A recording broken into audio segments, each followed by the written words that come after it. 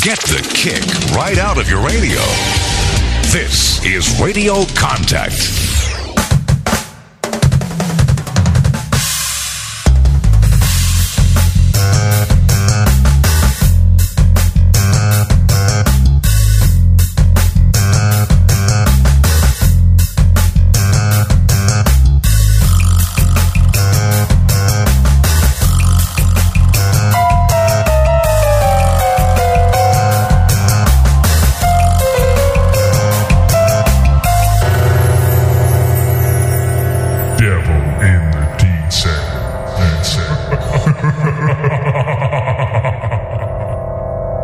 Devil in the Detail podcast. I'm Rob Parks and we're here talking all things Salford Red Devils. Joining the show this week, as ever, we have Paul Whiteside. Right, Paul?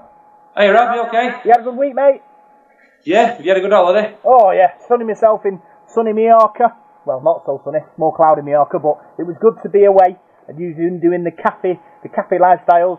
There's espressos, mixing all your coffees up, looking like a chilled out individual for a week. Yeah, good stuff. Missed Salford though, obviously missed a big win, but a bit worried about that, but a win's a win. Might become a bit of an habit hopefully. If I keep missing, they keep winning, they might not want me to come back. Yeah, you have to keep going on holidays, mate. Make sure you go on holiday next time we play Leeds. Sounds like a good one. Also joins on the show, we've got Richard Lowe. Right, Richard?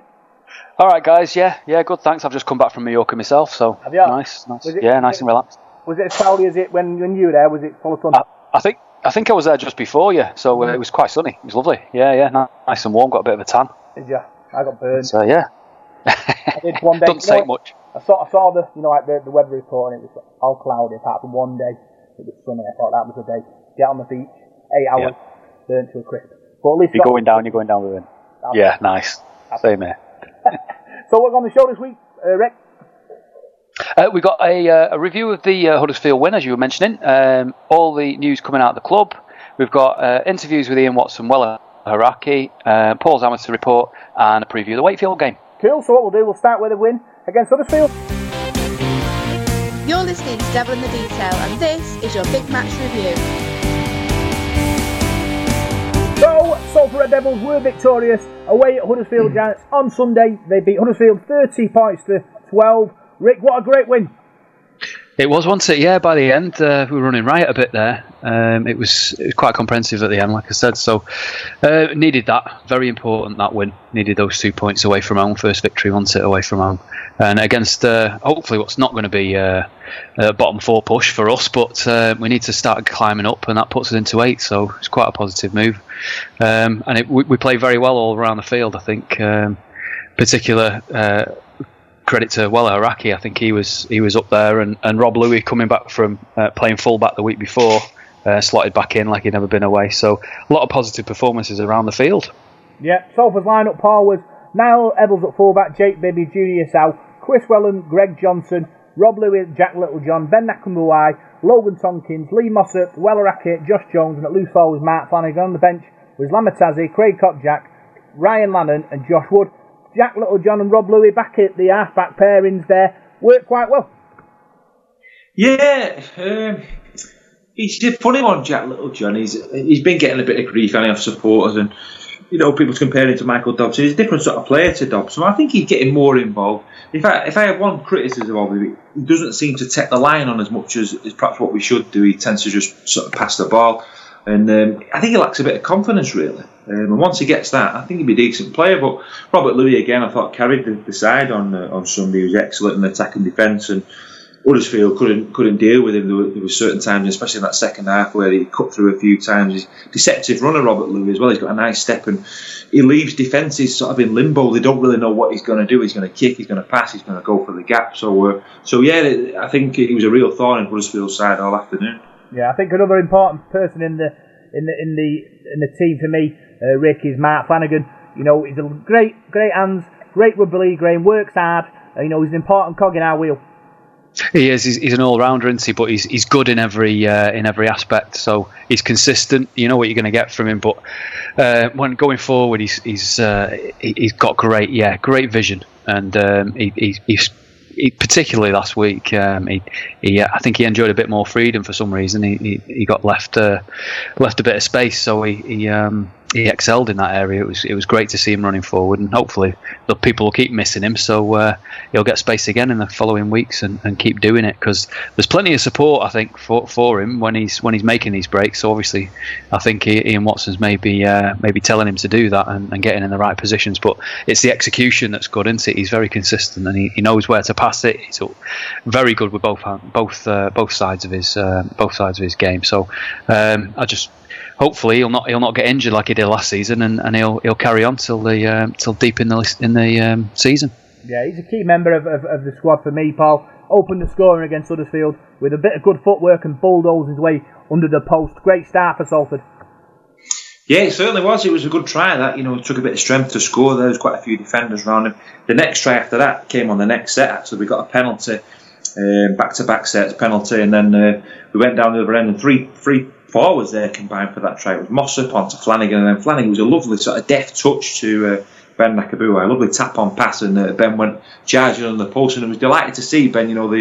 The sort of celebrations from him as he got over the line. He's really finding his feet now. Looks really happy in his game.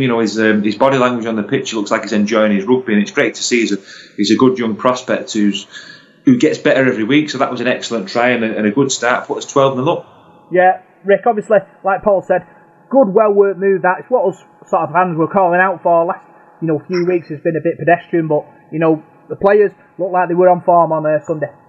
Yeah, they did. They stepped the game up against this team away as well. So it was really good from Flanagan and Ben getting under the post there, and Rob Louis converting at the end. So I think we were well on top there at the time, and we nearly scored again from what I can remember. Fullback at Curtin Eye levels just slipping, but it was very, very good at that point, and we were all over them. I think. Before, unfortunately, I think they managed to come back, Huddersfield, and get the next score. Yeah, in his senior, Paul going over in the corner. Good work by Gaskell, finds the space, and that's why Huddersfield are quite dangerous if he gets good time and space. Yeah, Gaskell's a good player. We remember Lee Gaskell from his time at Salford, and he caused a few problems on Sunday. I thought Danny Brough had a quiet game. We kept Danny Brough quiet. His kicking games wasn't as good as normal, but he did the odd decent sort of kick, but that young winger in his senior, I thought he looked a good prospect. Tall sort of rangy winger, and he had to finish that day. It was a good finish. Jake Bibby perhaps should have done a bit better, but it was an excellent finish from the youngster, and Danny Brough kicked off the touchline, and the momentum of the game started just to change a bit there. Huddersfield started to find their feet, and it was a good job we got that next try. We came out in the second half and laid a marker down, because Huddersfield, 30-12 suggests we hammered Huddersfield, but it was a close game. 2 late tries from Jake Bibby, you'll discuss a bit later on, I would have think. But yeah, it was a tight game, and it's a game we had to hang on, because Huddersfield sort of tried to drag us into a bit of an arm wrestle. Yeah, obviously the try, like you said, just after half time, Wellerake, lovely ball by Rob Louis to send him over, Rick, and that's the kind of play that last year Ben Murdoch-Vasala was rampaging on, and Wellerake found good space and found the hole and scored. Yeah, maybe we found his replacement here, Iraqi. Obviously, for this last game anyway. Looked like a new signing. He was all over the shop, wasn't he? He was really, really good.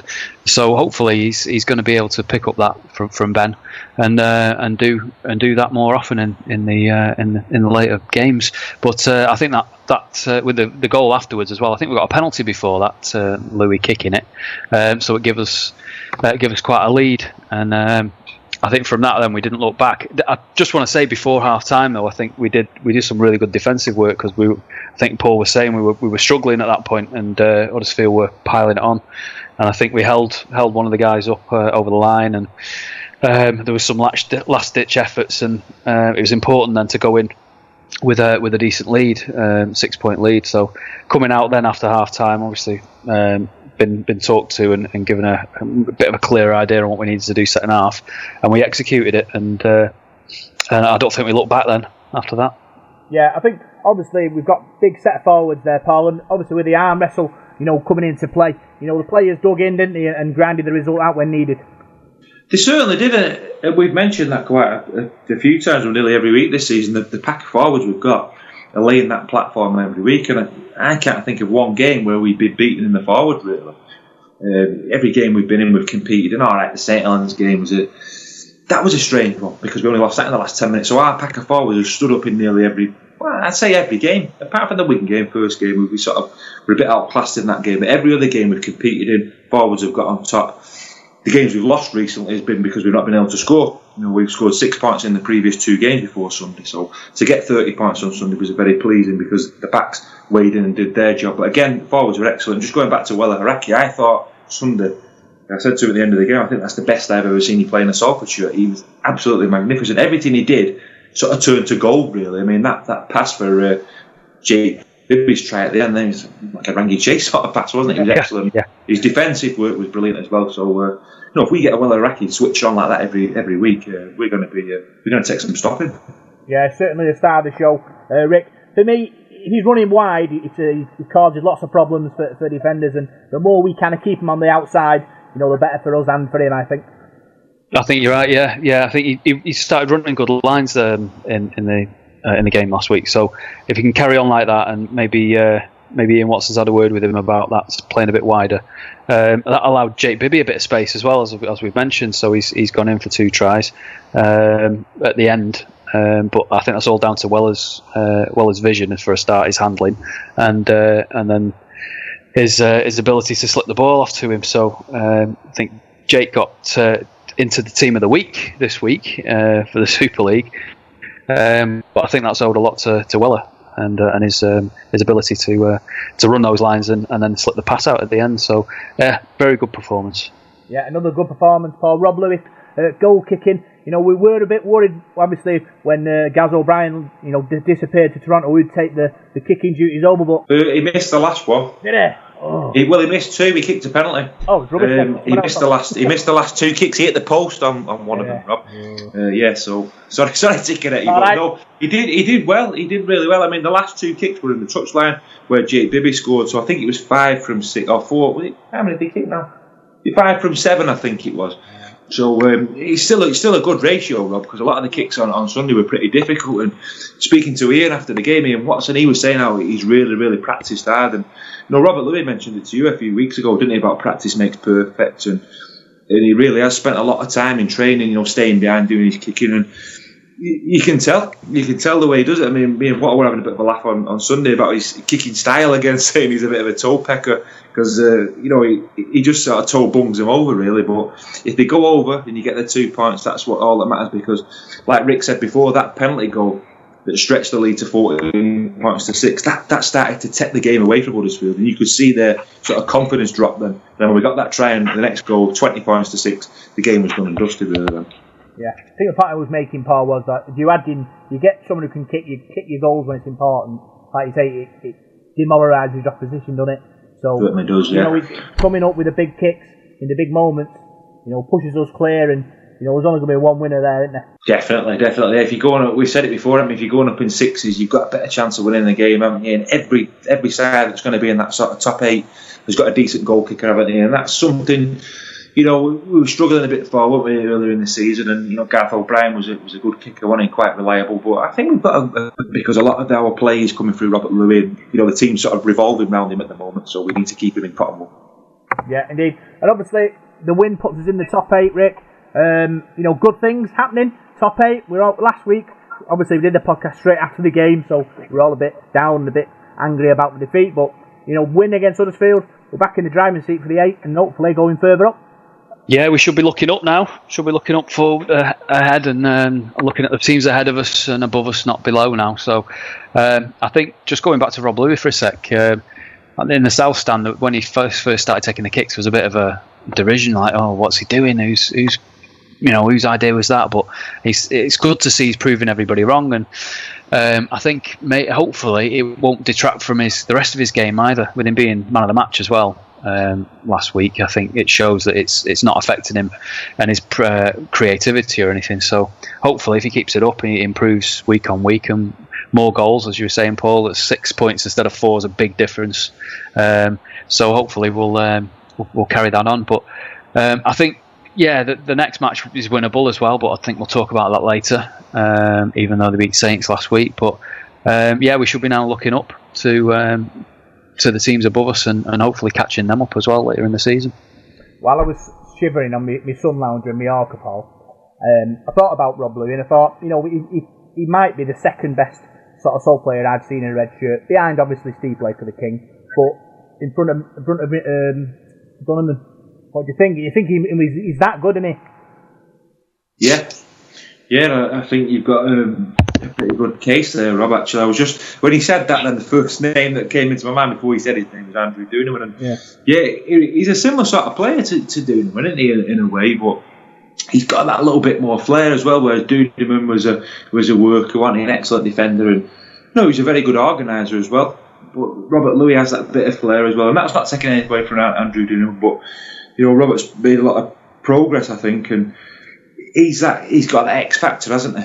He really has, and it's very important, as I said before, that we keep him fit and keep him healthy and keep him happy at Salford. We don't want to lose him. There was rumours about OKR sniffing round him because he's a good player, and I don't think just OKR would be after him if he came available. I think you'd have some teams at the top end of the table who'd be after him because he's a very talented player and he'd slot into a lot of teams and make a lot of teams tick because he certainly makes us tick. And as I said before, all the play at the moment, no disrespect to Jack Littlejohn, but all the play is going through Robert Louis, whereas Jack Littlejohn doesn't really get much of the ball because that's the way we seem to be playing at the moment, and I don't know whether that's the way Wattle wants us to play. I think he'd like Jack to get a bit more involved, but Robert Louis, we've got a real star in him.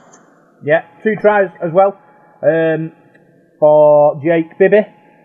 Rick, 2 tries, good scores as well, good finishes, both tries. Yeah, he's turning into I think he's actually centering. He's turning into a good winger though. He's really, really reliable. And when we lost Manu Vatavai, Bibby stepped up, hasn't he? So and we need a good, reliable winger who can finish, and he's certainly improved that. Good tackler, good, strong youngster. So it bodes well for the future. It really does. Yeah, I suppose it's a roller coaster ride for him last week. Bombing that Tribe Hall, then 2 tries to win the game. He's going to learn from that experience, isn't he? And move forward.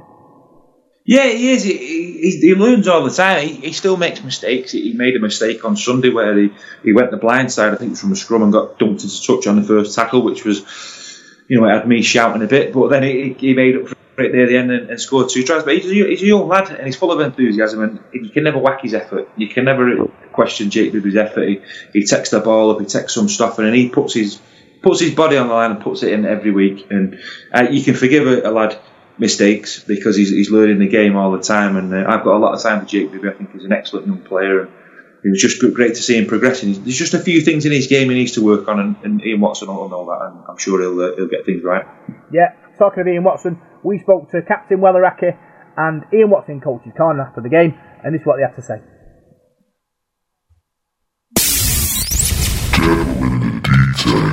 Mike Welleracke joins me. Good victory today against Huddersfield. Yep. Star man today, I thought you were today for Salford. You were good in attack and defence. Good all-round display. Cheers, mate. We talked all week about just completing and just being in the game really, and just focusing on doing our job, and that's what we done. I think we went set for set there for a bit and done a few mistakes, but then we come back in the end and won the game. But all in all, I think it was a good team performance. How pleasing was it to get those 2 points after the Easter period and the 2 disappointing games recently with 6 points in 2 games? To get 30 points today must have been a good confidence boost for the guys. Yeah, well, we turned up pretty flat last week, and we knew that like every team you could see, every team was suffering from the Easter weekend, and we just wanted to make sure we come here with plenty of energy, completed our sets, and played. And you go all for a try as well. You get a try. Yeah, it's always good getting a try, mate, and hopefully we can get plenty more. Well done today, Weller. Cheers, and mate. all the best in the week, and I'll see you at Wakefield next week, mate. Cheers, mate. Thanks for speaking to us. Cheers. After our first away victory since May last year, I'm usually good with stats, but I didn't know that one. But you must be pleased to get that win today. Yeah, no, it's a big one to kind of knock it off, really. Like I say, I'm not too worried about kind of what the record was in May. Pre-season's a long pre-season as well, and you can't pick any wins up home or away there as well. So when people like class it for, say, 10 months or whatever it is, like I said, we know performances have generally been good on the road, away from home. We've played some good teams away from home as well, and in large parts of them we've been competitive. We've just not kind of turned them into the results. If you think about the Wakefield one, that would have been one where we'd have liked to have took that one. The Widnes one was a little disappointing for us as well, but we've not been a million miles off in them games.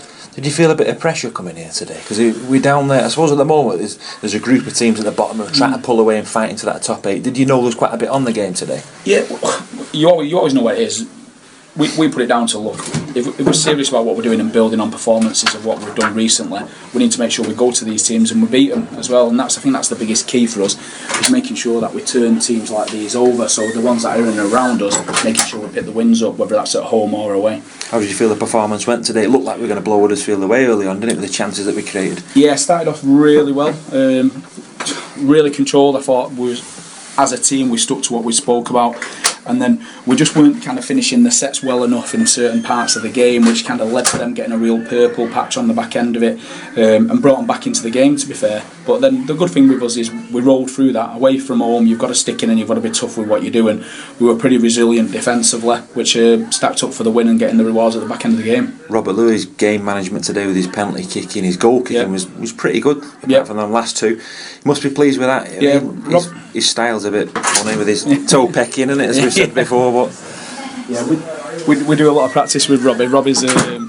Robbie's spending a hell of a lot of time at the moment practicing that goal kicking as well. His performance today going forward, where he caused the Giants a lot of problems, didn't he? He's a runner first and foremost, is Robbie, and if we can get him in that mindset early in the game to take teams on and run, then things start to come on the back of it. So like the try that I created for Weller this afternoon and the spaces that I create on the edge comes down to the fact that he's running the football first. Weller Haraki today, I thought it was one of his best games in a Salford shirt. That. Yeah, I thought his involvements were quality today. In recent games he's been doing a lot of quantity, should we say, so he's been doing a lot of tackles, a lot of kind of carries, but they've not been of the same quality of what they were today. I thought today he's been really good all through the season, don't get me wrong, and he's worked really hard, but I just thought today his involvements were real high quality involvements. I thought they were high quality involvements, and that's probably a key for a player like Wells. Give him that little bit of space and he can come up with stuff like that. Another bruising game, Josh Jones went off. Was it his ankle that he did there? Yeah, he's kind of rolled over on that. He got a bit of a cannonball tackle in the first half. Yeah, I saw that. So he came in at half time, he was a little bit sore, and then they've landed on it funny again second half, so we'll have to wait and see on that one. Lee Mossop took a bang towards the end as well. Was that a head injury? Because he looked like his head was bleeding there. Yeah, split his lip. Looks like a nasty gash, to be fair. But it was a big collision that though as well, wasn't it? Yeah, it means he'll put him out for the Wakefield game, which will be a big one for us. So that's how you turn your attention to now. Short turnaround, Wakefield on Friday. I believe they've had a good win against St Helens today. They're a tough side, aren't they? How do you approach that game now? Wakefield, I think, are pretty similar to kind of us, really, in lots of ways. Is they work really hard for each other and they stick at the task and they compete right till the end. And we're going to have to be in there and be willing to go longer than what they're willing to go in these games. But the victory at Saints today, you take Roby out and a Walmsley out and Saints become a different team, and I believe they've had a few young guys playing Saints team as well today, so we'll have a little look at that on video and see where we go. Every time we seem to play a side, they seem to be at full strength. No, we never seem to get Wigan or Saints when they've got these players missing, do they? We talk about that. You watch some of the games on Sky and you think, I wish half them players were missing when we play them, but they all seem to, like say, come back fit and fresh for us. But I'd say that's part of the challenge. It's a good challenge for us, and we don't mind it, mate. We'll play whoever we need to play. I think this is the most busiest corridor I've ever interviewed in here. We've been pushed from pillar to post, haven't we? But thank you very much for taking time out to talk to me. Enjoy your week, and I shall see you against Wakefield, mate. Cheers, Paul. Thanks. So that was Weller Haraki and Ian Watson talking about the victory against Huddersfield, Paul, and he was pleased with the result, wasn't he, Watson? Yeah, he certainly was. He certainly was pleased with the result. I mean, that's our first away win since the Warrington game last May and the bank holiday weekend. So as Ian said to me though, it's not nearly 12 months ago because the pre-season's 3 or 4 months long. He put me right there actually with that. So defending himself. But yeah, he was pleased to get the result, and it was a big game for a lot of supporters I had spoke to in the week, and sort of the feel when I got to the ground on Sunday was it was a must-win game. Really, it was a pressure game. Just for where we were in the table and where Huddersfield were, they're a team in and around us, and if we'd have got beat in that game, what would it have done to the players' confidence? We've got some tough games coming up now, especially with Wakefield and Saints and Wigan after that. So it was a game we needed to win, and it's put us in that top 8 as well now. So we're capable of finishing above those 4 teams that are below us at the moment. I strongly believe that, and I'm chuffed for Ian. I'm just listening to Chris Dorman, the Huddersfield standing coach, in his press conference, and you can see what it does to coaches. He was blaming the referee and moaning and all sorts, and it's pressure. he's under pressure now. Huddersfield are in that bottom 8. They're 3 points below us now. There's a bit of a gap developing. I'm not sure who they play this. They play St Helens, this weekend away. So, I can't see them winning there. So if we're to beat Wakefield, you've got a 5-point gap then. As it starts to build that gap. So yeah, it was a big win. And it was against one of our rivals who are in and around us as well. Yeah. You think, Rick, obviously we've been in a lot of pressure cooker atmospheres, haven't we? In the last few years for various different reasons. Kind of helped the players, I think, to keep the focus and keep playing well in trying circumstances, and hopefully continue to put in performances week in, week out, and get in the end.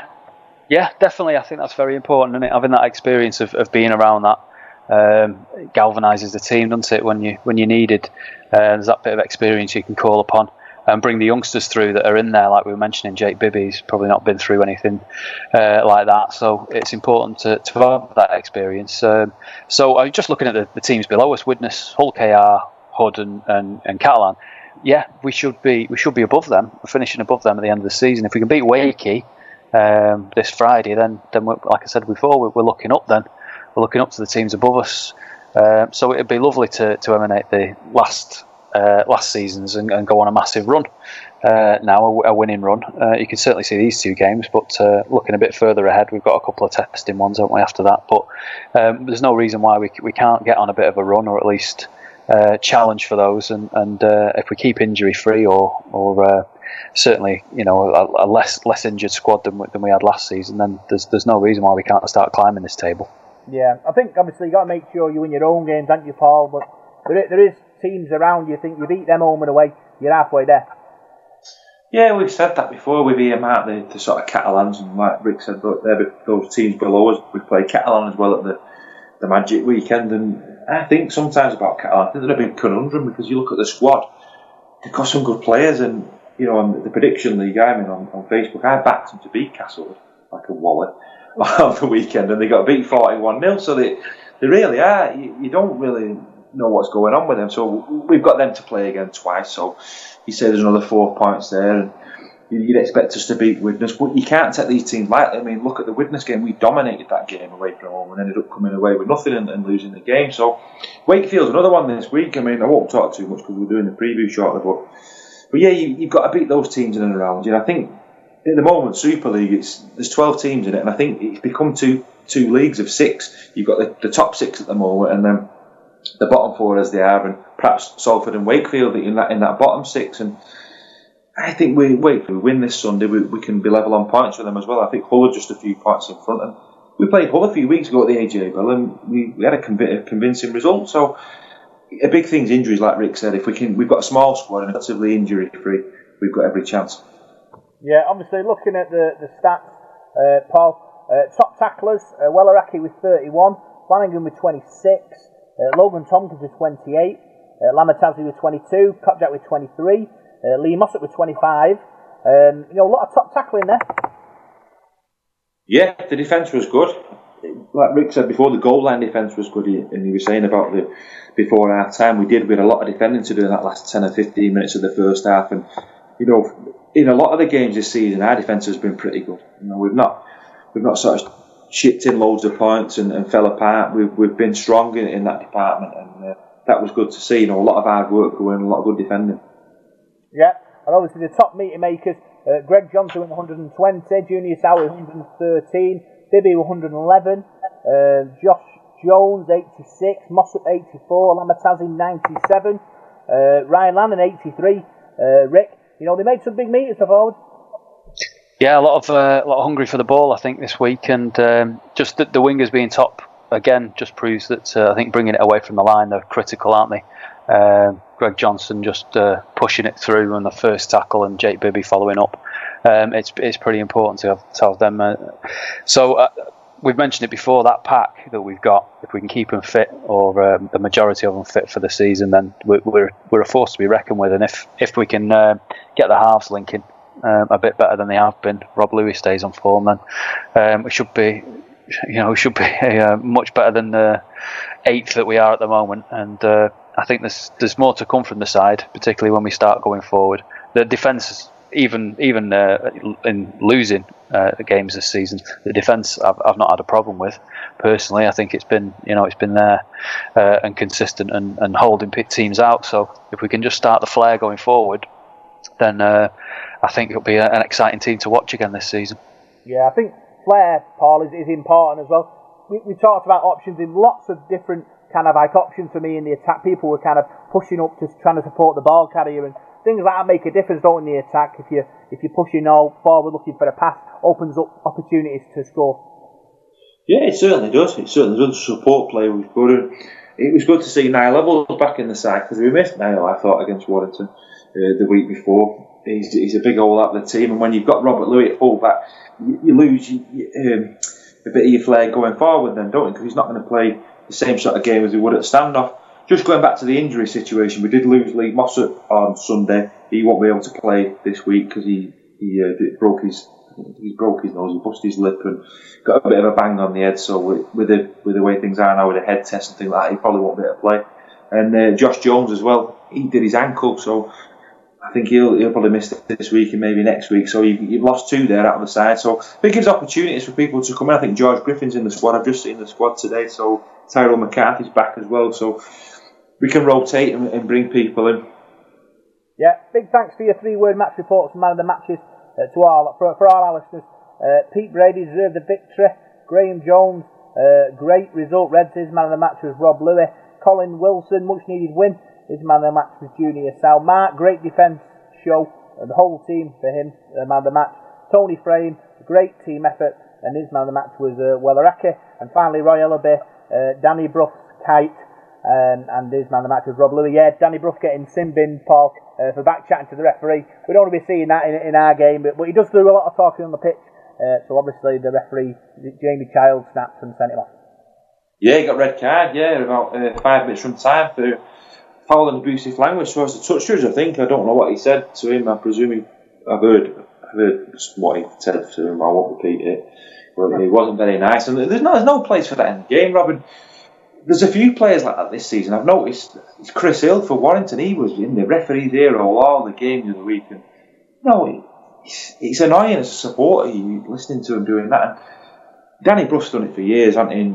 Tried to referee the game, and you can go through the history of the game. Sean Edwards used to do it at Wigan, and people like Ellery Hanley or whoever, Gary Schofield. Players have always done it, haven't they? I think he got what he deserved on Sunday. There's no need for that, and you can't be swearing at match officials. That needs stamping out of the game. And he's got a 3-game ban as well. Someone said to me on Sunday, will he get sending off sufficient? And I thought, I bet he doesn't. I bet he gets a ban for that. And quite rightly so, that wants stamping out of the game, and people want to look at that now and think, blimey, if I do that, I'm going to get a big ban. And I think he deserves that. I think what you were saying, Paul, it was pressure, that, because they were losing, they were under the cosh a bit there, and I think he's burst. He always plays. He looks like he's wound up permanently, doesn't he? When you see him, he plays on the edge. I think that's just pressure, that where they are in the table, what the result was going their way at the time. I think he's just exploded there, and he probably regrets it. I think he's apologised many times, hasn't he? But it doesn't change what he did. Yeah, no. And he's a good player. He's a maverick sort of player. He's the sort of player that you enjoy to watch, don't you? And I wouldn't mind Danny Bruff in Salford's team, to be honest. He's got that good kicking game. He'll do that reverse kick. He'll do different things, won't he? He's a bit like a Robert Louis sort of in the way. We've got a player like him, haven't we? And I like watching Danny Bruff. He's entertained us over the years, hasn't he? But he does have that sort of side to his game, doesn't he? That like you say, he always does seem like he's fired up, doesn't he? There's nothing wrong with that, but you can't take it to that extreme, can you, where you're abusing officials and that's not the way. Definitely not. Well, he's Huddersfield's main man, isn't he? He thought it all goes to the rim, doesn't it? So, that's the pressure if he's getting beaten. He's not. Well, they're going to miss him, Rob. They're going to miss him for the next 3 weeks now. Like I said before, they've got St Helens away on Friday night with no Danny Bruff. They're going to struggle. True. And the final one I've got is Colin Reynolds, lucky ground, Huddersfield, and his man of the match was the team. I think you're our stats man, Paul. Is it Salford won? Is it the last 5 at Huddersfield?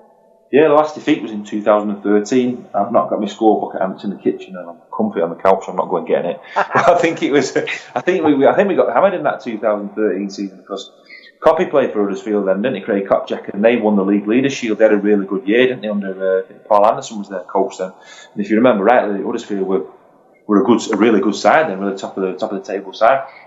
The year after, Kevin Locke made his debut there. and we had a really good win in the sunshine there that day, and we've not lost since. We've won in 2015, 2016, and last season and this season. So it's, what's that, 5 on the bounce now? Yeah, you see, it's one of them bankers. When you're looking down the fixture list, you think, win. What is the win? That's what we're looking at. Who was your man of the match, Rick? I was going to say Rob Louis, but I've changed my mind and gone for Walaraki. Walaraki, about you, Paul? He's just stole my thunder there. I was going to say exactly the same thing there, so I'll go Robert Louis then. I was going to go with either one or two. I couldn't make my mind up between the two of them, but I'll go Robert Louis. Cool. So that was the review looking back at the victory against Huddersfield. Now we're going to be talking about all the big news coming out of Salford Red Devils this week. 7 days a week, 24 hours a day, live radio contact. Devil in the Detail news. So here's all the news coming out of the Salford Red Devils this week. We'll start with the unveiling of our new Magic Weekend kit. Rick, it's like bright yellow. It's got a B on it. It's to help raise funds for the Wheel of Manchester Emergency Fund from the terrorist attack from last year. You know, it's a really nice kit. I think it's a really good sentiment as well. Yeah, I thoroughly love that kit. I'm going to buy one. I think it's fantastic. Great idea. Whoever's come up with that, and all the proceeds going to the charity. And yeah, it's designed to look like a hive. I think honey, isn't it? Being that bright yellow, and the bee, the worker bee. That's the Manchester's famous for. So it's a really good idea. Doff the cap to them, and the more awareness they can bring about that, and the more money they can bring about it, then the better. It's a really good cause. Yeah, it's certainly got a lot of exposure when it was released, Paul, both sort of locally and nationally. It's great, obviously, such a great cause, and we're getting out there. The profile of the club's being raised as well for doing such a great thing. Yeah, certainly is, Robin. When we play that game at the Magic Weekend in Newcastle, I think it's round about the anniversary of those terrible terrorist incidents in Manchester. So yeah, it's for a great cause, isn't it? And when I saw it, I didn't even know it was coming out, that shirt last week. Someone sent me a message. I was busy at work, and this popped up on my messenger on Facebook, and it's like, wow. So I didn't have any idea of it. We'd had no rumours about it, did we? So it was a really nice surprise. So yeah, it looks quality as well. It looks really good and great colour. It's not our usual colours, but no, I'm very impressed with it. Great cause, like you say, and let's hope we win in that kit. Yeah, £5 from each purchase goes to the charity. £45 is for an adult one, and £35 for a junior one. So pretty well, good value, I think, Rick. 45 quid and 35 quid. Yeah, like I said, I'll be getting one definitely. So yeah, it's worth doing it, and wear it wherever you can, and raise the profile of the club, and obviously the awareness of the charities. Yeah. Next bit of news: Wigan away's move, Paul, gone from Sunday to Friday. Wigan Athletic have a football game, I think. This is confusing me because I thought it was on the Friday originally, then I thought it got moved to Sunday, so it's back Friday again now, right? So I saw that today because I wasn't too sure what day it was on. I think I'm working. What am I working on that day? I'm not sure, but it'll be it's not now. Really dark, I think, to get there. Yeah. It's one of them games where you'd probably rather have that on Sunday, wouldn't you? Sunday game away trip, but not to be. Friday night's a bit difficult, aren't they, down that M61 down that way, but I'm sure we'll take a decent following there to Wigan. We usually do, and it's usually a good atmosphere behind the sticks and that sort of really steep stand that they put us in there. So, but yeah, as long as it's confirmed it's Friday now, because I thought it was Sunday. Yeah, and obviously Wigan twitched it rather than Sky as well, Rick. So that's one thing people always moan about Sky moving the fixtures about. Not their fault this time. No, I'm sure they'll still try and blame them though. It was my away fixture of the year, I think, from last season. I went there and thoroughly enjoyed that trip when we won.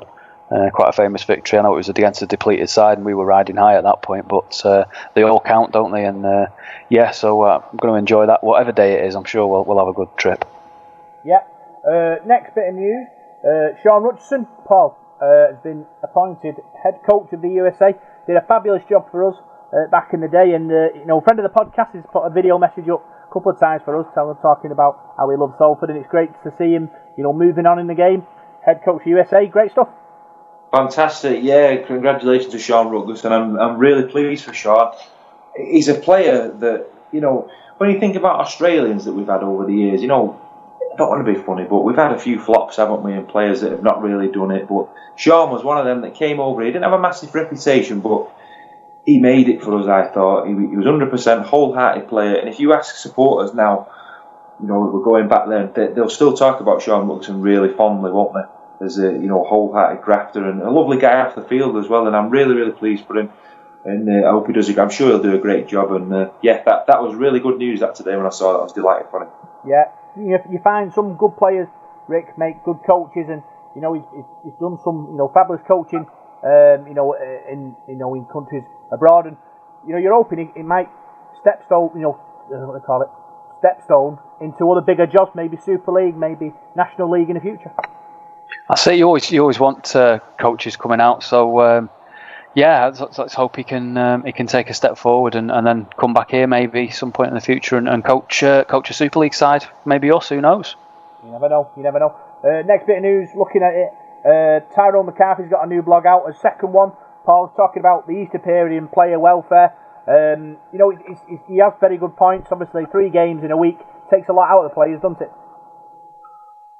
Yeah, they used to play 3 games over a weekend, Rob, and they had jobs as well. So you have to look at it from all different ways. I don't know, because you can't. I've read it from both sides, and I've heard people say it from both sides, but you don't know because you're not a player, are you? So you've got to go in their shoes, haven't you? You don't know how their bodies are on that sort of Saturday morning when they wake up after Good Friday, then they've got to play again on the Monday. But they used to do it in the past, didn't they? But perhaps things are different now. Perhaps players are bigger, players are heavier. I don't know. But I enjoyed the Easter programme, and I'd be very disappointed if we didn't have 2 games and it was just the 1 game. But I don't know. The players are important, aren't they? And their safety, and that's important. But a lot of the older fans will probably say to you, we used to play Good Friday, Easter Saturday, and Monday as well. So in the old days, so it's not that long ago. So yeah, there's 2 sides to that coin. It's probably an argument that's for another day. But for me, please keep the 2 games because I enjoy it. Yeah, I think it's great as a supporter. I think the actual club generates cash. Tickets and merchandise, Rick. For Easter, you play 2 games in 3 days. I think that's what keeps the club going. Really, not for us because we have to play Catalan and Leeds. So I suppose it was a big money maker for us, was it? You know what I mean? But you're hoping. Obviously, the players need looking after. But does that mean bigger squads, do you think? Or does that mean, like Paul said, you've got to keep the East period, but what do you do? How do you fix that problem? Well, that's it, and it is a balance, isn't it? I think with the more and more we look into it, the more history we've got and the more science moves on, you can analyse the injuries that people get and the head traumas and, all this HIA. Nobody had heard about any of that a few years back, had they? But now it's really strict. So you've got to balance the health and safety of the individuals and what pressure it puts on the body against the entertainment. And I think that they've got it about right, to be honest, at the moment. I think player welfare obviously is paramount, but entertainment and the value for money that it gives you and the enjoyment of the sport, it's a short lifespan, isn't it? In rugby league, you're only there for 15 years maybe if you're lucky, 12, 15 years, so play as many games as you can, and I think, to be honest, I do, my personal opinions, I think they've got it about right. 2 games over the weekend, a long weekend, and then a bit of a rest. Perhaps bigger squads are needed, or juggling the pack a bit more if you can do. I know we struggle to do that anyway because we've only got a small squad, but there's always options around it, but certainly don't get rid of the 2 games over Easter. No, it's too much enjoyment for the fans, I think. Yeah, I think what it is, the players are like racehorses now, aren't they? Paul, physically, there's no ounce of fat on them, and everything's done so quick and everything's so powerful now. When suppose in the early, in the 70s, 80s, 50s, 60s, they weren't really athletes, were they? Just suppose they were just like Sunday league players, weren't they? Really, in a way. And I suppose the game wasn't as fast or it wasn't as powerful as it is now, so they weren't getting as injured then. You're digging a bit of an hole for yourself here. Why did you say that? Well, I'd say Keith Fielding was a bit of an athlete. Have you ever watched Superstars? He was pretty good, wasn't he? Pretty quick. Maurice Richards, Colin Dixon, was he not an athlete? Are they not? Would they not as fit as they were now? I think it's very different. Yeah, you could debate this all day, Rob. And I've seen debates, on other sites and that, and not something I'd ever get into, because I think it's very hard, to compare players from different eras, because how good would sort of Colin Dixon be, Maurice Richards, Chris Escott, those guys, with the diets they've got now, the training they've got now, the technology they've got now? They were good back then, weren't they? Would they be even better now? So it's probably difficult. I think it's unfair, really, to compare the two. But don't say they weren't fit then. I know what you mean. It's different now, I suppose, isn't it? Because of the full-time athletes, aren't they? They had jobs then, didn't they? They trained twice a week. They trained Tuesday, Thursday night. So if you're only training twice a week, you're not going to be as fit as someone who's training 5 times a week, are you, I suppose? So I think some of it, though, to be honest, is the coaches and the staff around the team not wrapping them in cotton wool, but trying to find that extra 1% and 2% every week. So if you've got 2 hard games coming up, and that third game then afterwards, you're looking at that third game, you think that the game in between is going to take that 1% and 2% off those players. They're not going to be the same players playing 3 games, in that short period. That third game, they're going to be absolutely goosed. Whereas I don't think, if they would, no, I'm not saying they were all swilling beer and everything, and it wasn't the same, but if they didn't mind so much at that point, because maybe the levels expected of them by the coaches, by the staff, weren't the same back then as they are now. So maybe it's the expectation of the squad, and not necessarily the players, but the management and the staff around the players that is different. And so they're able to pick up little twinges, little tweaks, little injuries, tiny little things on the physio's bench that maybe they couldn't do them years ago. So you'd play through an injury, and you wouldn't see problems until they were really in front of you, and then you'd hit the problem, and then you'd be out for weeks. Whereas now, if you get a twinge or whatever, you're out for a week because you're making sure that extra 1% and 2% isn't lost during the games, and I think that's part of the issue. Yeah, I agree with that. I think, like you said then, Rick, it's the 2% in it, you know what I mean, where they probably could still play, but they're not going to play at the optimum level of it. That's the difference when you're playing 3 games in whatever, 5 days or something. It takes a lot out of you. But, you look at it and think, these top players in the past, they probably would fit in if you put them in, put them on the same diet and the same, exercise program as the players who play today. Would the players today be able to, be as good, 10, 15 years ago? Because they wouldn't be as fit, would they? No. They wouldn't have the sports science behind them. You know what I'm saying? Yep. Interesting. Next bit of news we've got is Canada Rhinos are doing touch rugby sessions on a Monday night, 7 o'clock for 2 months, Paul. It's great, obviously, out in the community in Canada. Touch rugby is always a good thing to keep you fit. Yeah, it certainly is, and I'd just like to say a big congratulations to Canada. I've been following them recently in the amateur report. They had the new clubhouse opened a couple of weeks ago now, and the first team have been doing really well. They're on a really good winning run, won again this week, and a lot of good news stories coming out of that community club. And they need congratulating them, because I think they're doing a great job. Lots of teams there at all age groups as well. All the kids teams they've got there, and there's a real buzz about that area of the northwest of Salford, if you like. So yeah, really good. And touch rugby and things like that. They've got a lot of kids involved. I think the Easter holidays they had a lot of stuff going on as well, didn't they? Yeah, obviously, you want things like happening in the community, bringing people together. Rick, keeps you fit as well. If you wanted to keep fit and you love your rugby league, that'd be a perfect thing to do. That's it. Get them involved nice and early into it. I think you say this a lot on the podcast.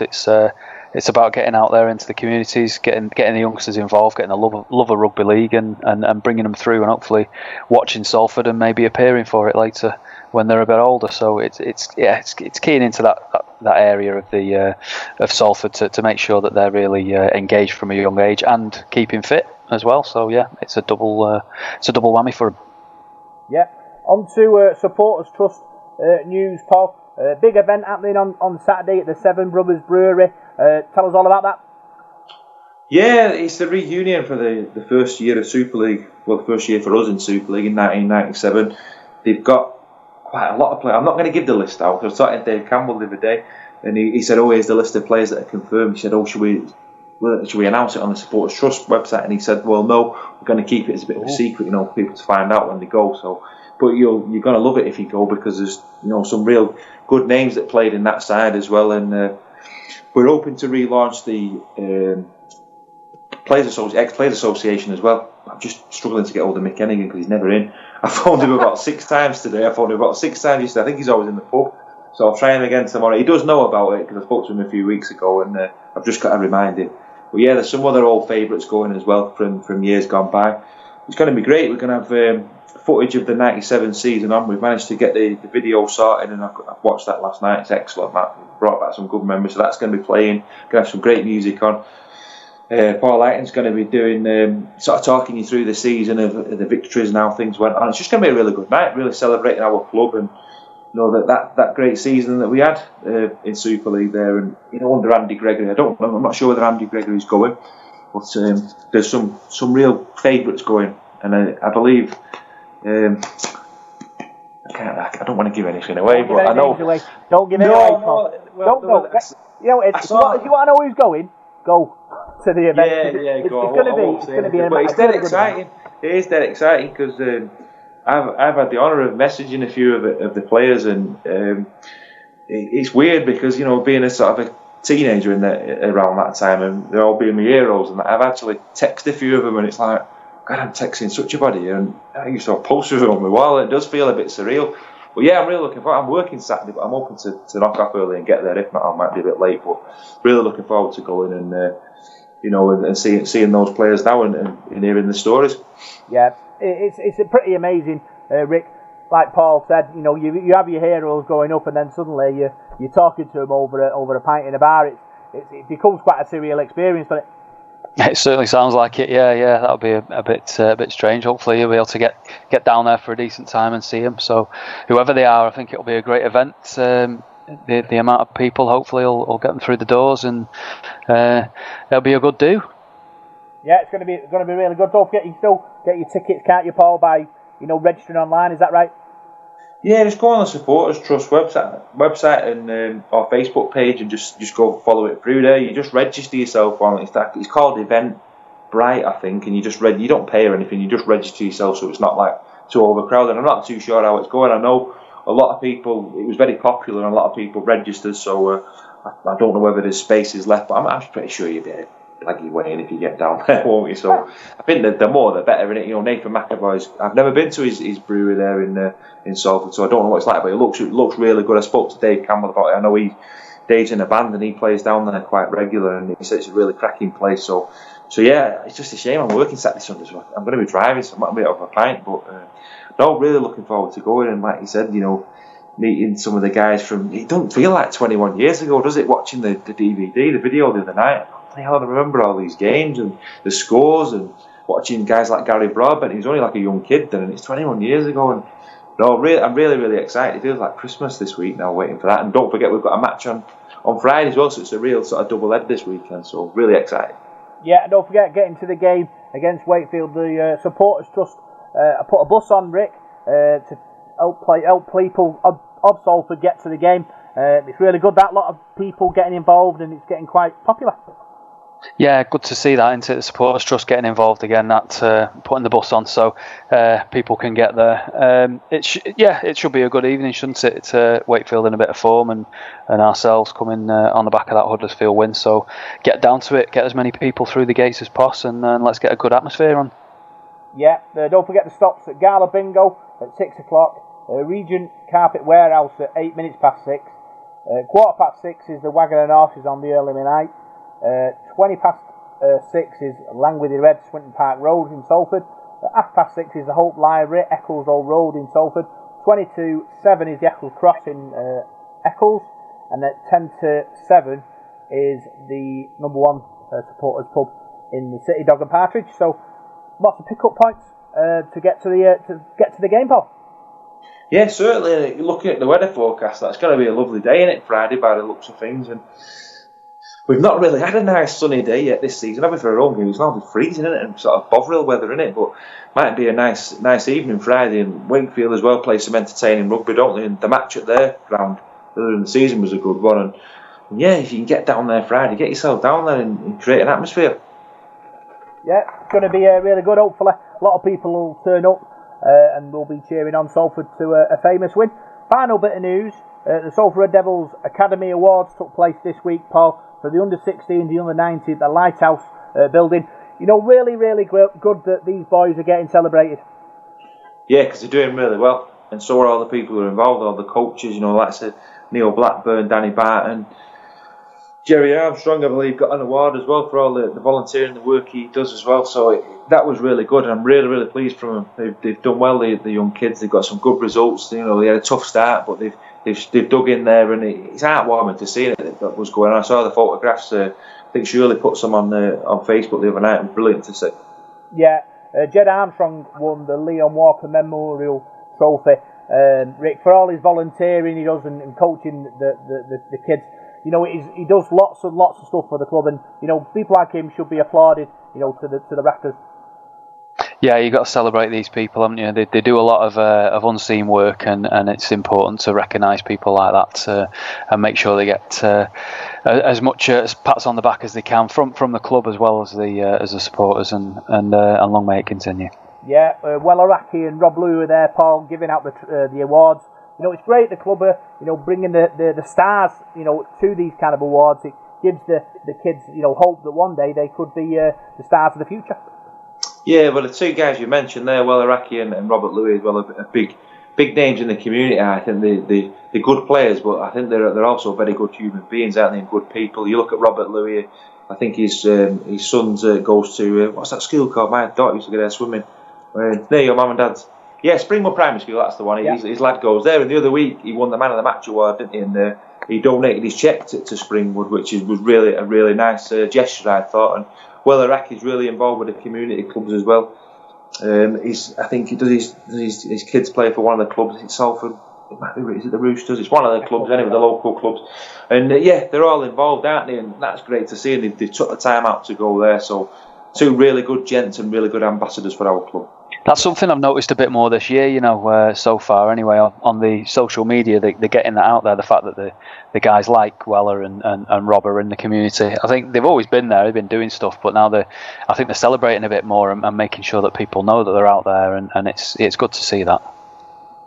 Yeah, also, surely, you know, on behalf of Forever Reds, Paul, there was a bit more, you know, a bit of juice left in the tank, so they donated a cheque for £2,000, and that was able to provide kits and equipment for the 16s and 19s. It's great.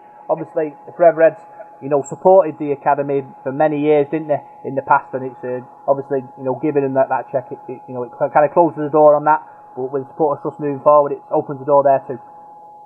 Yeah, it does. You know, the Forever Reds did a lot of great work, didn't they? I remember all that going on at the time, and it was much needed at the time when the club was in troubles, you know, back then.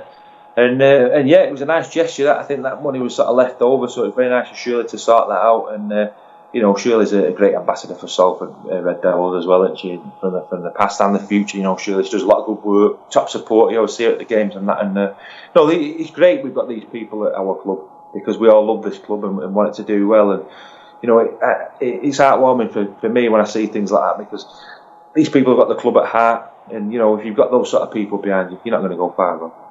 Yeah, and also Shirley got some merchandise from the World Cup and kind of it was kind of like a raffle, or there was some kind of like eBay thing going on, and they raised £150 for, you know, for the academy.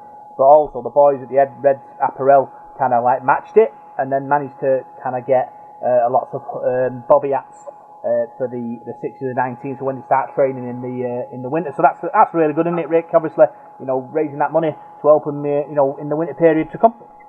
That's it. Every little helps, isn't it? If it helps them come in, then all the more reasons to do it. And yeah, we're getting out there and making sure that the funds are raised, the awareness of the clubs is out there, and let's build it, keep going. Yeah, and obviously being a successful academy gives you the pathway, Paul, doesn't it, from the academy to the first team. You get that link built up. There's talk where Andy Roslin mentioned that they're looking at setting the academy up full time again in, is it 2020? So you're hoping that they'll be able to, you know, put the little cogs in place now, so when 2020 comes, you know, we can get a top class academy set up and running. We need to do, Rob. We need to. That's vital to me. If you want to be up there with the big boys, you need that pathway. otherwise you're just going to lose players, and that's a debate for another day. But it's good that we've got that positivity and we're talking about that, because it's something that we desperately need. But just going back to the Reds apparel guys, Andy Ashton and Tez doing a great job, and don't forget to get on their website. There's loads of nice retro gear into there, Rob. Yeah, nice bag. I haven't got yet. Has he got? I was drumming you up for that. Then I knew you were going to say that. Get him a bag, Andy. Come on. Where's my hat as well? You promised me a bottle that the other week. But yeah, they do a great job, and they're good lads as well, aren't they? So. They're both smashing lads. Yeah, they really are good lads, and yeah, it's great. And I was just reading something the other week about crowds and that. I think it was on that Rugby M, and they were sort of debating about it and saying how poor our crowds are and all that, and it annoyed me again. And I have to distance myself now from a lot of the social media stuff, because I get really wound up and I don't really comment or put things on anymore now. But when you look at what's going on off the field with us and the Supporters Trust, you've got the Reds apparel guys there, you've got the academy, the people working behind the scenes there. There might not be like tens of thousands of us, but the people that we do have, I won't swap them for the world. I think they do a great job, and getting 10,000 not the be all and end all, is it? We're slowly building, and things are happening. I think we're going in the right direction. Yeah, I did see that as well, Paul. And people outside the bubble have an impression, don't they, of what the club is about and what's happening, but it's not necessarily what's happening. If you're inside the bubble, you know what the drill. Propaganda, a lot of it, Rob. It's propaganda. I think a lot of it's from like the Yorkshire mafias who like to pull us down and talk us down, and I just cock a death into it now and just concentrate on supporting the team. What do you think, Rick? Do you think they were right? You think they're coming up with big ideas about how to improve it, but they don't really know what the nuts and bolts of our situation is, do they? No, they don't.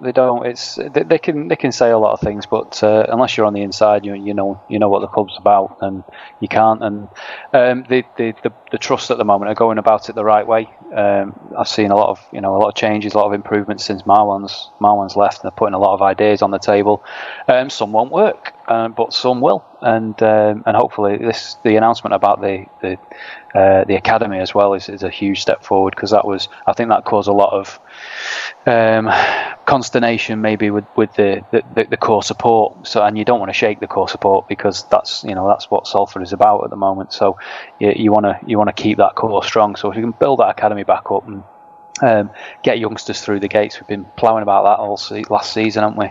But it's going to take, again, as we said last season, it's going to take more than just one season in Super League where we're playing good rugby. We've got to do it season and season. So there's lots of little stepping stones to put in place, lots of little building blocks that need building up before we can start moving to bigger crowds. So we're going about it in the right way. We've got a lot of good people on board. So I think we are, as Paul said, I think we're going in the right direction. We just need to keep going, make sure that we keep our Super League status. That's obviously the most important thing, to make sure we're still in it, and then we can build on that last year and bring it forward into next year. Then. Yeah, I agree with that, Rick. For me, Paul, it's a slow build. You can't expect big things straight away. You want this sort of structure to be built on a solid base. And for me, that's what we do at the moment. We're putting the groundwork in at the moment, and then 3-5 years down the line, when we're consistently finishing the top 8 and getting on good cup runs, hopefully, people of Salford and Manchester will come. But unfortunately, we've had years and years and years of mediocrity and kind of being let down in big moments. And at the moment, false dawns, yeah. At the moment, this team and the club and the coach we've got now, we've finished in the top 8, a couple of seasons. If you take away the points deduction, it's a slow build. A couple more years of getting in that top 8 and playing good rugby, we might happen. It might explode, and then we get a big crowd again. Yeah, I think it's going in the right direction. I've said it before. I think there's a lot of snobbery in rugby league sometimes from certain clubs, people in the media and the press and things like that, and we've become an easy target. I think a lot of clubs, a lot of fans, I think, seem to have an opinion of themselves these days and going about how great their clubs are. And you think back, I can name quite a few clubs who weren't doing that well sort of 10 years ago, and their crowds were bobbins, and alright, they might be doing alright now, but they've had a bit of success. So it swings and roundabouts. I can remember when we were having decent crowds, 5,000 or 6,000. So I tend not to worry about them. Let them do their own thing, and let's just concentrate on ourselves, and all crowds will come. And if they don't, it's not the be all and end all. As long as you're doing your bit and you're going watching the team, that's all you can do, really, can't you? And tell your friends and keep positive and just get behind it, get behind the trust, join the trust, and just do your bit. Yeah, back to the Salford Red Devils Academy Awards. The award winners, the under-19s, Sam Bradley was named Player of the Year. Will Mills was voted Player of the Year. Dan Goddard was voted mostly improved player, and Brad Smith was Warrior of the Year. Rick, so some names there that we should be looking out for, hopefully. Yeah, keep them in our thoughts. I think, make sure we push them on, make sure that they're in the Salford eye line, and hopefully they'll come through and be part of the team someday, definitely. Yeah, and obviously under 16s, there's a red team and a black team, Paul. So for the black team, the player was Joran Watson. Players player was Joran Watson. The Player of the Year award went to Jack Fairbrother. Callum Watts was most improved player, and the Warrior was Will Peregrine. But obviously at 16, they're growing lads, and you never know, they could be the next big thing, moving up to the 19s. Certainly, yeah, they've done really well, the two sides, the red and black teams, and that's it now to move on to the next stage once they've done there. And great to see all the awards, and it's great to see that many people playing the game in Salford, isn't it? In the city of Salford, there's an awful lot of schools, isn't there? Colleges and whatever in the local area. So if we can get them all interested in watching the first team as well, and get that bubble and that love for our club. It's all going in the right direction. But I was delighted to see those awards, and congratulations to everybody involved. Yeah, and the red team, the players' player was Kieran Prescott. The player of the year was Connor Asprey. The most improved player was Callum Hughes, and the Warrior player was Lewis Roberts. So, congratulations to all the winners, and hopefully we'll be seeing big things for you from you in the future.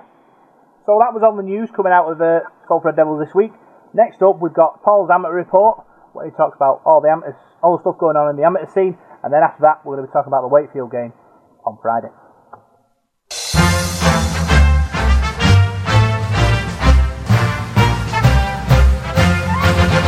Right, well, here is the Devil in the Detail amateur report for Monday the 16th of April. We'll start off with the National Conference Leagues. Rochdale Mayfield got their first victory of the season. They beat Myton Warriors 44 points to 22 on Saturday, 32-0 up at half-time. Terrific win for Mayfield to get them off the bottom of the table. In Division 2 of the North West Conference Leagues, Saddleworth Rangers went down 30 points to 20 against Drillington. And in Division 3, Oldham St Anne's beat Woolston Rovers 24-12, and Waterhead Warriors were beaten at home to Clockface Miners by 20 points to 6. The fixtures for Saturday the 21st of April, Rochdale Mayfield are at home to top of the table Hunslet at Club Parkside. Hunslet have won 5 out of 5 and conceded just 34 points, so that's going to be a real tough test for Mayfield this coming Saturday. In Division 2, Wigan St Jude's play Saddleworth Rangers, and in Division 3, Dewsbury Celtic against Oldham St Anne's, and Salford City Roosters take on the Waterhead Warriors. Turning our attention to the North West Youth League now. In the under-18s, on Sunday, Division 2, Saddleworth 16, Charlie Panthers 30, South Trafford 0, Rochdale 18. And in the under-16s, Division 2, on Sunday, it was Langworthy 42, Wigan St Cuthbert's 8. Terrific win there for the young Langworthy lads. Thatto Heath 24, West Horton 14, Wigan St Pat's 10, Saddleworth 16, and Waterhead 34, Walney 14. The under-16s, Division 3, Clockface 4, Lee East 12, Pilkington Rex 46, Salford City Roosters 6, and Ulverston 38, Rochdale Mayfield 18. The fixtures for this coming Sunday in the under-18s Lancashire North West Youth Cup, it is Folly Lane against Ince Rose Bridge, that's the under-18s. Rochdale against Wigan St Patrick's, Saddleworth against Wigan St Jude's, South Trafford against Lee Miners, and Waterhead against Oldham St Anne's. In the under-16s Lancashire and North West Youth Cup, Folly Lane are at home to Lee Miners, Shevington against Oldham St Anne's, and in the North West Youth Shield and North West Plate under 16s is Langworthy against Clockface, Rochdale against Pilkington Rex, Saddleworth against Waterhead, and Wigan St Cuthbert's against Salford Roosters. Bit of amateur news now. The 2018 President's Cup kicks off on Wednesday the 18th of April with 2 games being staged at an alternative venue of Rochdale Mayfield because of an unfit pitch at Heworth in York. The tournament didn't take place last year because of the various World Cup competitions. The fixtures on Wednesday at Rochdale Mayfield are as follows. UK Armed Forces play the Great Britain Teachers at 6 p.m, and England Universities take on Great Britain Police at 8 p.m. Those games are played at Rochdale Mayfield. That's in Castleton in Rochdale. You can use your sat-nav to find it anyway. It's on Keswick Street there, so that should be a good night there on Wednesday night. In Student Rugby League, there's just one fixture coming up this week on Wednesday the 18th of April. It's a big one though. It's Salford Red Devils Education Academy are at home to the Rugby League Men's College. That's on Wednesday the 18th of April, so the best of luck to the young Salford lads. They've been having a terrific season. That'll be a tough test against the Rugby League Men's College on Wednesday. We'll take a look, before we go to the North West Men's League, we've got quite a bit of news to tell you about that. The good wins again for Caddy's Head Rhinos, but before we go to that, we'll go to the Challenge Cup, Saturday the 21st of April. I know it's not amateur stuff, but we always take a look at the Challenge Cup on Devil in the Detail, and on Saturday the 21st of April, it is the Ladbrokes Challenge Cup round 5. Salford will come in round 6, so this round's pretty important. We keep our eye on this one.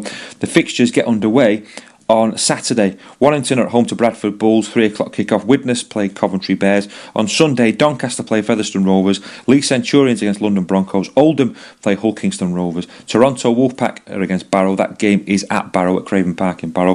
Whitehaven play Rochdale Hornets, and the York City Knights have got a glamour tie. They're playing Catalan Dragons at home. They're having a good season, York City Knights as well, so that should be an exciting game there against the Catalan Dragons.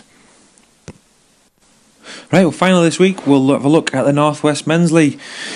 Quite a lot of results and fixtures to bring you in here, some good results as well for some of our local sides. We'll start off in the Premier Division. Saturday the 14th of April these games were played. Shevington Sharks beat Folly Lane by 38 points to 16. In Division 1, Rochdale Mayfield were beaten at home 24 points to 22 against Hindpool Tigers. In Division 2, Manchester Rangers had a terrific result. They beat Leigh East A by 42 points to 6. In Division 3, Wigan Bulldogs 32, Rochdale Cobras 24.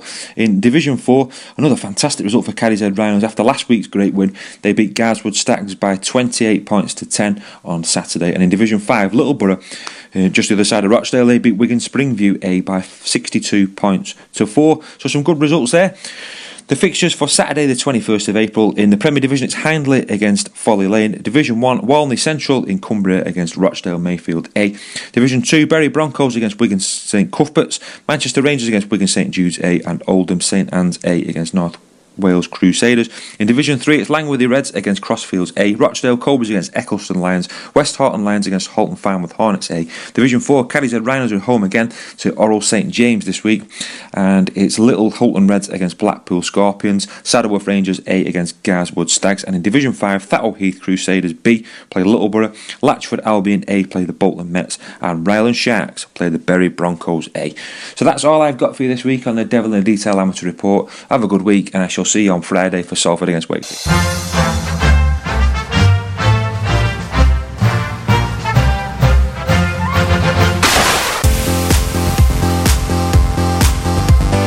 It's time for the Devil in the Details Big Match Review. So, Salford Red Devils take on Wakefield Trinity Wildcats at the AJ Bell Stadium on Friday. Rick, big game. Yeah, huge game. Both teams won last week, so it's Clash of the Titans. This one, I think. Sun's going to be shining. Unfortunately, I'll be driving. Won't be having a drink there, but I think of no better place to be there. It's going to be a good atmosphere, I'm sure. We're going to get, I think, a lot of entertaining rugby. They can play a good game, don't they, Wakefield? So a nice, expansive game with it being nice and dry. Hopefully we'll be able to start performing, and now we've got a bit of confidence going forward. So it all points to a great spectacle, I reckon. So get through the doors, everybody. Yeah, it was a frustrating game away from home, Paul. You know, a bit of a taste of revenge for me on this one. We should have battered them there, but let's put the sword to them at home. Yeah, we outscored them there, didn't we? 3 tries to 2, and the goal kicking let us down that night. It was bloody freezing that night as well, wasn't it? But it might be a bit warmer on Friday night. But yeah, they play a good brand of rugby, Wakefield. They're a dangerous side. They've got a lot of pace. They're very dangerous on the edges. They've got a rough, tough pack.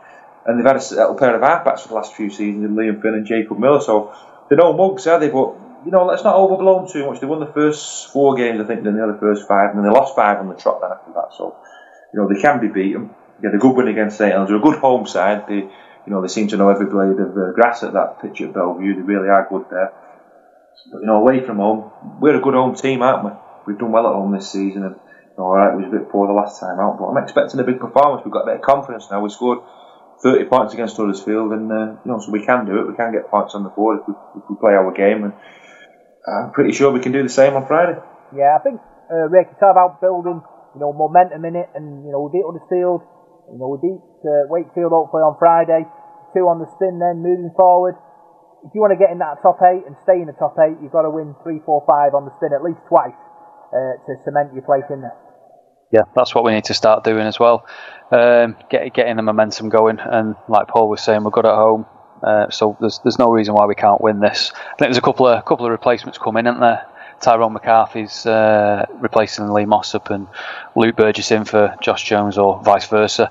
But that's good to see. We've actually got strength in depth there. I think we were saying it earlier on in the cast that we've got a really good pack. So even the replacements coming in now look good and ready to go. So I don't think certainly shouldn't fear them up front.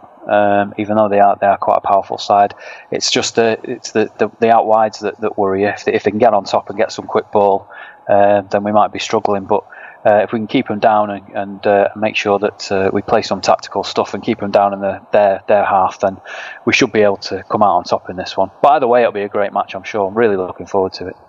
Yeah, Wakefield, Paul, 2 points ahead of us, but have a game in hand. If we win, it sort of condenses the league a bit more. We don't want Wakefield winning and having that game in hand, because it turns a bit of a gap then, doesn't it? Yeah, is that game in there, and the one they played against Widnes when it got abandoned for the snow. They had a game abandoned, didn't they, a few weeks ago? Yeah, so you'd expect them to probably turn Widnes over when they had that game in hand. So yeah, it's about keeping up with them now. Like Rick said, it's about winning your own games, isn't it? We did that last season. We was good at home, and we have been this season. We've won 3 up to now, and yeah, we've got to beat teams like Wakefield, I think. And no disrespect to them, but it's a winnable game. I think it's a winnable game. I think Wakefield are a bit overhyped sometimes. I think people were saying at the start, top 4. They're a good side. Don't get me wrong, they're a well balanced side. But we've got any ambitions to do anything, we need to be coming up with a performance and taking the points. You know what they are? They're a momentum side, aren't they? If they get one try, they could score a couple quickly because of the wingers and the pace they've got in the backs. So that's it. We just don't need them to get on top of us, otherwise they could overrun us with the pace. But I'm just having a look now. If we beat them by 30 points, we'll leapfrog them into 7th. So I don't know what your scores are like, gents, but that's what we're hoping for. So see, we'll have to see if I get this meal. I'll have a little think now before we do the predictions, Paul. Who's your men to watch for Wakefield? Your halfbacks, Liam Finn, I'd say, and Jacob Miller's an excellent player. I like watching him. I think he's a really good sort of classy standoff. Your outside backs are good. Tom Johnston's a real quality player in a future international, I think, as the winger. Jowett, the fullback, the young lad. They've got some good forwards as well, haven't they? David Fafita and Paulie. I think Paulie, as you called him, when he got injured at Wakefield, still makes me giggle that now. I think he's injured though. I think he is. Excuse me, Paulie, or that Fafita's injured. One of them's out anyway. Yeah, Paulie's back in the squad. Paulie's in the back in it. Fafita is out in it. I think so. Yeah, they've got a good raw sort of tough raw pack, haven't they? Anthony England's a decent forward as well, so they have got some size there. But so have we. And just going back to our forwards, you were saying there we've got strength in depth, Rick, and I think we have, with the likes of Burgess, George Griffin as well, and Tyrone McCarthy coming in. But you've got the 3 lone lads in Levy and Zungu, Gavin Benyon and Daniel Murray, who've all been excellent. I know a few people who support Halifax and Swinton, and been speaking to them, and Gavin Benyon's been outstanding for Swinton the last few weeks, and Daniel's done excellent at Halifax, so we've got those players as well to come in if needed. Yeah. Of course, Murray was looking good last season for us, wasn't he? He was playing some good hard rugby. Yeah. So, give us your score prediction, Paul. Salford 22, Warrington. Wakefield 18. Salford 22. Wakefield 18. What about you, Rick? I'm going 36-6. Like the cup game last year. Yeah. 36-6. I'm going to go Salford 18, Wakefield 6. I think. Because we scored a lot of points, didn't we, at Huddersfield? So do I think they're going to put another big score on them? He's desperate for this meal, isn't he? I am. He probably thinks about it now as well, doesn't he? Yeah, playing percentages now. Bingo ball's out the window now. It's all about thinking about it. He's only got 2 scores, Rick. It's either 30 points for 6 or 18-6. Your secret's out now, Paul. Not good. Yeah, so hopefully, the boys will be celebrating a win on Friday, and then on to the Supporters Trust special evening on the Saturday, Paul, and all will be well. Yeah, looking forward to it, mate. Really looking forward to this weekend. It should be good. It should be a good game, as we said before. Wakefield are an entertaining side, aren't they? And we all won, I think, for last season. They beat us 3 times last season, didn't they? That nail biter at their place, and the league game at our place, and the Super 8 game. We beat them in that cup game, didn't we? So that cup game, I remember, was one of the top performances of last season. We came out all guns blazing, didn't we? And I think if we're going to win on Friday, we need to do that again. Yeah, big thanks for coming on again, Rick. It's been another great show. Yeah, thanks for having me on, guys. Yeah, it's been really good. Thoroughly enjoyed it, and hopefully see you Friday for a good win. Yeah, so big thanks for tuning into this week's Devil in the Detail podcast. I've been Rob Parks, and you find us on Facebook, Devil in the Detail SRD. You find us on Twitter at DITUSRD, and you find us on SoundCloud, iTunes, and Radio Contact. So thanks for listening, and we'll see you next week.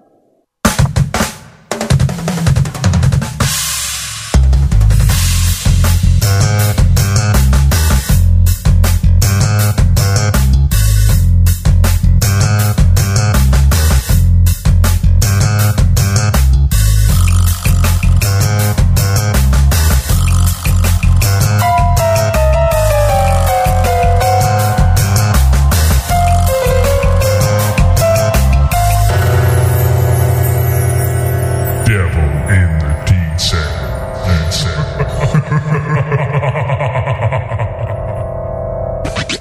24 hours a day.